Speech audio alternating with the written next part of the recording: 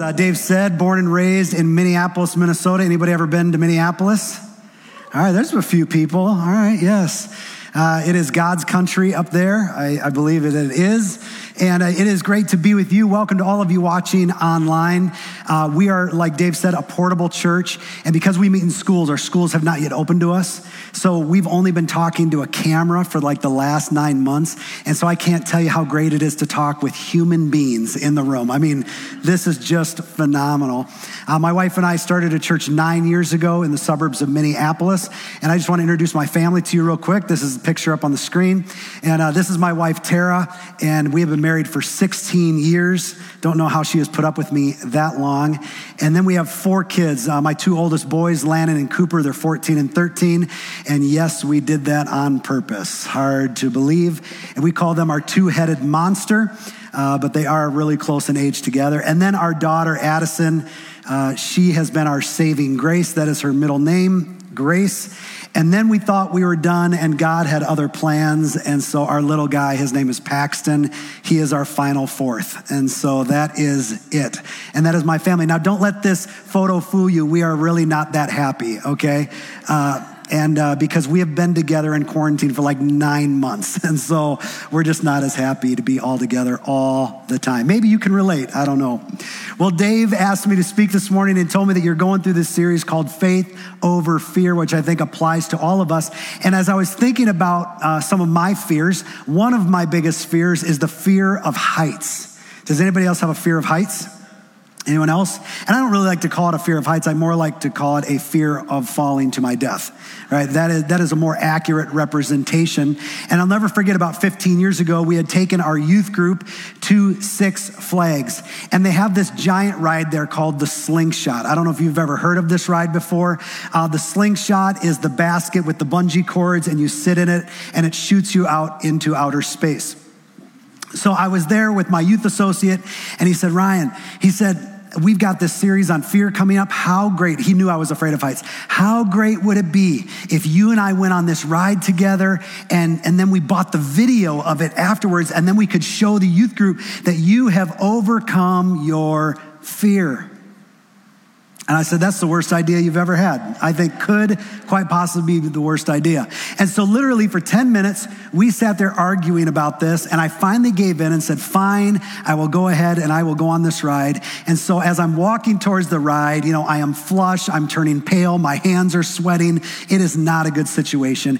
And I get into this bucket and I get all strapped in, and I am making sure every seatbelt 3-4 times over is set. And those wires begin to go up, and I'm sitting in this death contraption, saying my prayers, Jesus, I'm coming home to see you. I mean, that's really what I thought.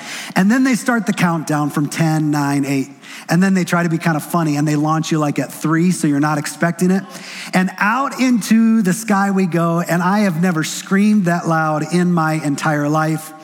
And I endured it. We got to the ground. As I walked off of that thing, my legs were shaky. I mean, I just thought, what have I done?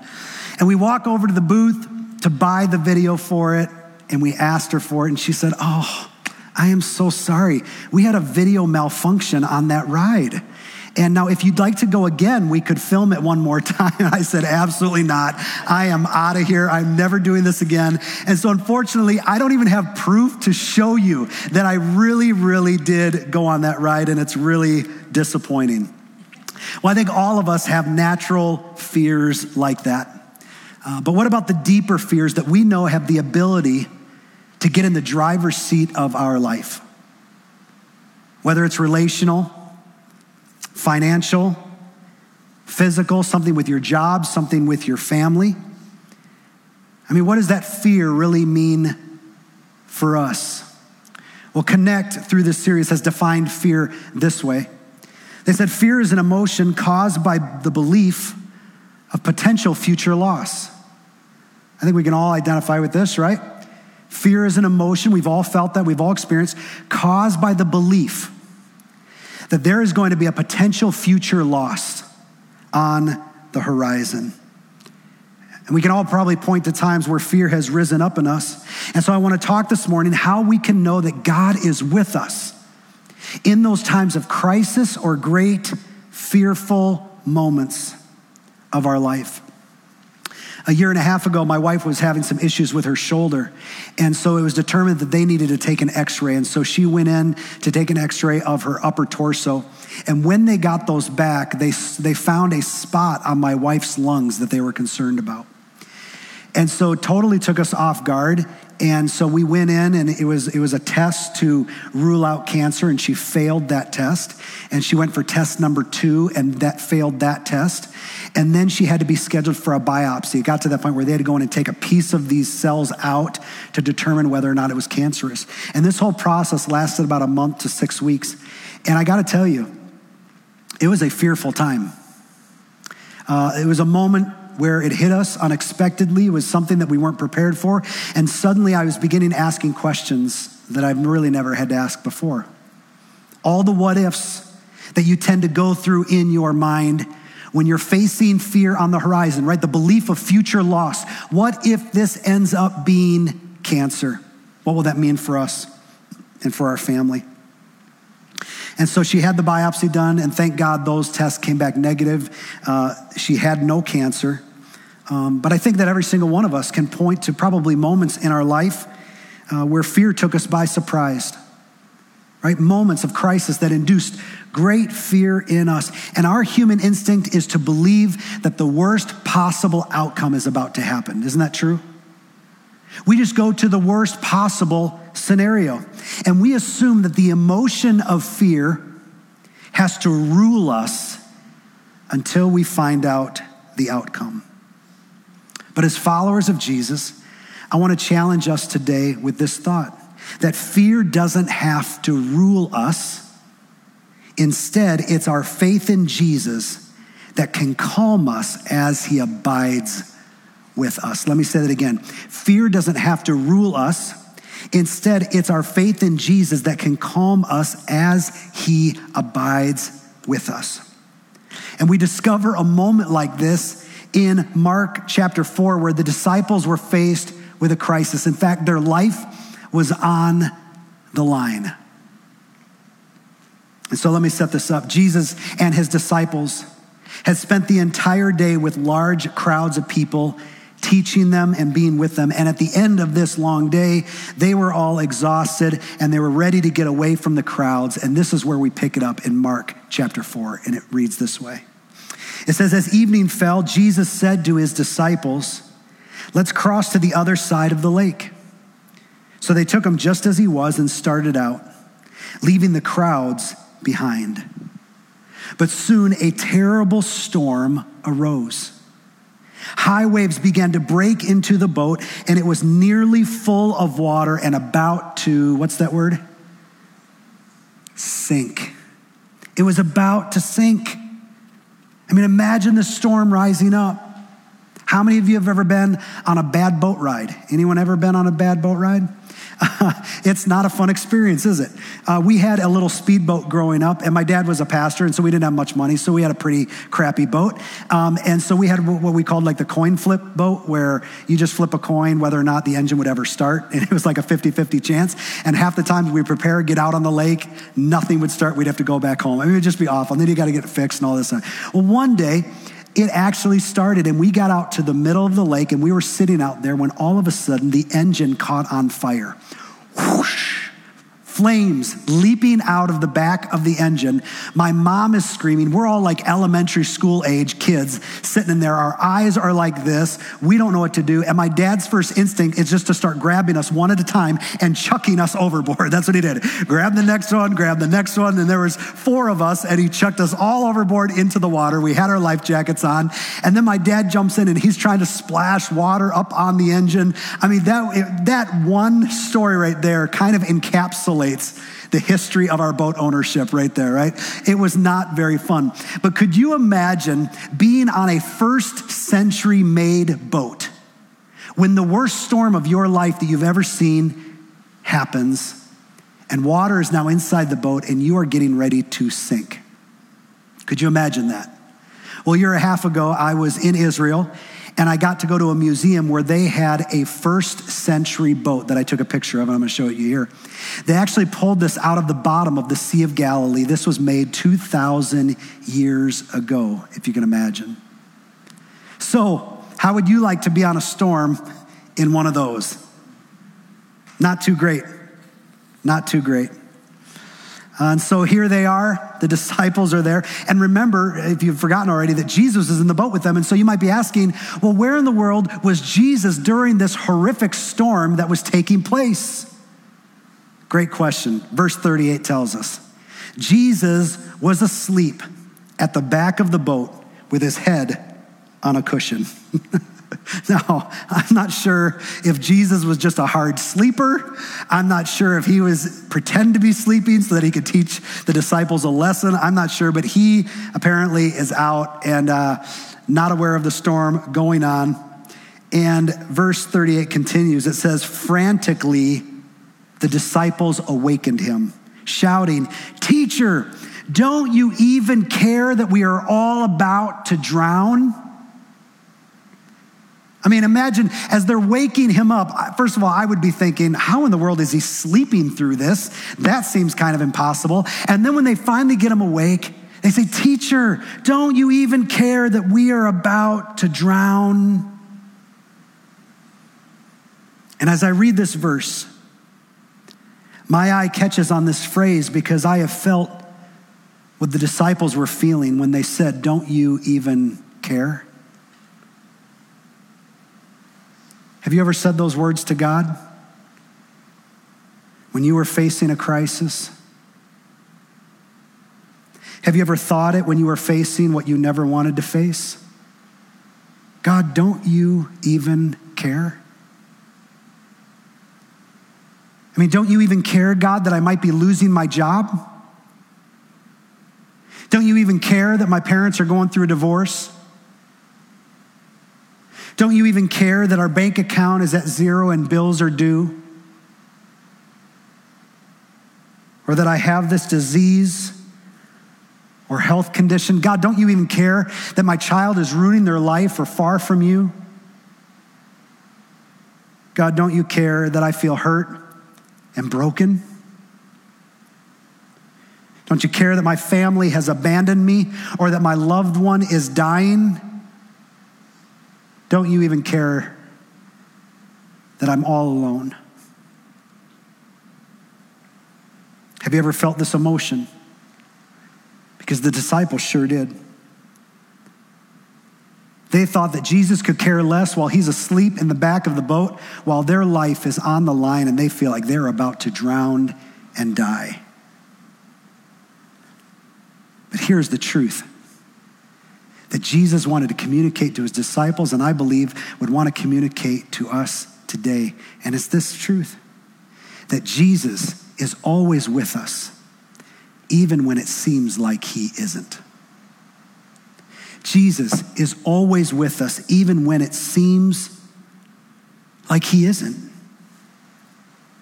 He is always with us. In fact, Jesus said to his followers after his resurrection, when he was about to ascend into heaven, he said, "I am with you always, even to the end of the age. Never will I leave you, never will I forsake you." And that was a promise that was good for them then, and is a promise that's good for us now. And so the disciples wake Jesus up, and what does he do? Well, it continues in verse 39. It says, "Then Jesus rebuked the wind and the sea and said to the sea, 'Quiet down.' And the wind fell, and there was a great calm." I mean, could you even imagine being there in this incredible storm and Jesus just gets up and says, "Quiet," and everything just goes, whew. Like it was nothing to him, like the storm was a bother that he just kind of shooed away. How amazing. You see, this storm, which was out of the disciples' control, was completely in Jesus' control. And in the exact same way, the things in our life that seem out of our control are firmly in his. Firmly in his control. And then after Jesus quiets the wind and the seas, he asked them this all-important question. that I think if Jesus was here today would ask to you and I anytime we faced a crisis or felt fear overtaking us. Jesus turns to the disciples and asks them, why were you so fearful? Don't you even yet have confidence in me? I mean, Jesus turns the question right around back at them. They asked him, don't you even care that we are about to drown and die? And Jesus says, don't you even yet have confidence in me? I mean, come on, guys. After all that we've been through together, after all that you have seen and experienced, don't you have enough faith to overcome your fear? Don't you have enough faith to know that I am with you? It's a great question. And it kind of goes to what Whitney shared last week when she said, when you look back at God's faithfulness, it gives you faith for the future. To realize that he has been with you. He has shown up when you needed him. And Jesus is saying, don't you even yet have confidence in me? And verse 41 says, and they were filled with awe and said among themselves, who is this man that even the winds and seas obey him? They were just blown away. And God was with them in the boat just like he is with us. When we're facing the waves of fear that are crashing over our lives, to remember that he's with us. He's just a prayer away, a worship song away, a scripture verse away, a church service away, coffee with a faith-filled friend. I'm telling you what, intentionally walk into those spaces when you're feeling fear overwhelm you. Do it, because these moments, my next point, these moments of connection with God help us choose faith over fear. It helps us choose faith over fear. And maybe right now you feel overwhelmed by fear. Maybe there's something that you can't see on the other side, and there is a belief of potential future loss that's keeping you up at night. Maybe you are holding on by a thread and just wondering when it will break and your loss will become quite real. And if that's you, I want to share this passage of scripture that has been so encouraging to me in Psalm 23, verse 1 through 4. It says, because the Lord is my shepherd, I have everything I need. He lets me rest in the meadow grass and leads me beside quiet streams. He gives me new strength. He helps me do what honors him the most. Even when walking through the dark valley of death, I will not be afraid, for you are close beside me, guarding, guiding all the way. What a picture of our Heavenly Father. A loving Father that leads us to a place of rest and quiet when fear is raging. A Father who gives strength, new strength, while walking with us, guiding us, guarding us. And sometimes, come on, let's be honest, it is easy to lose sight of this. Fear has a way of pushing this truth out of our mind and heart. The emotion that we feel in fear. And when that emotion rises up, we've got to remind ourselves of who we are and our Heavenly Father is. A Father that sent his only Son so that we could know that he is with us. In just a few weeks, will be December, and we'll be all in on Christmas. And I don't know about you, but give it all to me. Give me all the music, give me all the decorations, give me all the fattening foods, right? I gotta lose 5 pounds so I can gain 10 in December. You know what I mean? That's just kind of how it is. I just love it all. Give it all to me. But it's funny that only around Christmas time do we tend to hear this name, Emmanuel. O come, Emmanuel. And this word Emmanuel simply means God with us. God with us. that when your heavenly Father sent his only Son to this earth, it was the most tangible way that he could remind you that he is with you. No matter what season of life that you are walking in, he is still Emmanuel, God with us. That even while the storm rages, he is still sitting in the boat with us, waiting for a moment, an opportunity for him to tell your storm, be still. Be still. So let me ask you, if you had this confidence to know that he was with you, what would you do differently? How would you approach your fear? In other words, let me ask it this way. How would you respond to that, whatever it is in the blank, you put it in, if you knew that God was with you? How would you respond to that relationship struggle if you knew that God was with you? That before you even showed up to meet that family member, before you picked up the phone, that you knew that God was with you, how would you respond? How would you respond to that important meeting at work if you knew that he was with you? How would you respond to that challenge with your child? Or that dream that you've had to start that business or nonprofit? Or to take that volunteer role at the school? To go for student government or go out for that sports team?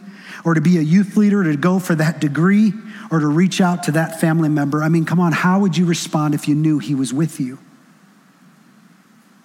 Or maybe something on the other side more serious. How would you respond to that health crisis if you knew that he was with you? How would you respond to the threat of divorce if you knew he was with you? How would you respond to that financial pressure that has been such a weight on you if you knew that your heavenly Father was with you? How would you approach that storm, whatever storm is raging? You see, we have to remind ourselves almost on a daily basis of this, that I build up my faith to remind me of the God I serve, the Father that loves me and says to my storm, be still. Be still. And if you're here this morning and you feel like waves of fear have been overtaking you and drowning you, I want to leave you with this most encouraging verse as we get ready to close. Isaiah 41:10. Here was God's command: fear not, for I am, what does that say? With you. Fear not, for I am with you. Be not dismayed, for I am your God. I will strengthen you. Yes, I will help you. I will uphold you with my righteous right hand. What an incredible promise. And when I read that, it allows my faith to rise up over my fear. And so here's what I want you to do as we get ready to close. The next time fear rises up unexpectedly, the next time, this week, next week, the week after, the next time fear rises up unexpectedly, invite God into the situation and remind yourself that he abides with you. That he is Emmanuel, God with us. Commit it to prayer. Get in one of those avenues to invite him in and let him be a part of that journey so that you can release that fear and so that faith can rise up. Would you mind closing your eyes as we pray together? And whether you're at home or whether you're here in the auditorium, I just want you to close your eyes for a moment and maybe over the next 30 seconds that you would offer that fear to God. Whatever your storm is, that right now, that you would say, God, I acknowledge that you are with me in this storm. And I give it to you. Take my fear. Come on, just tell him, God, take my fear and fill me with faith. God, fill me with the confidence that you're with me.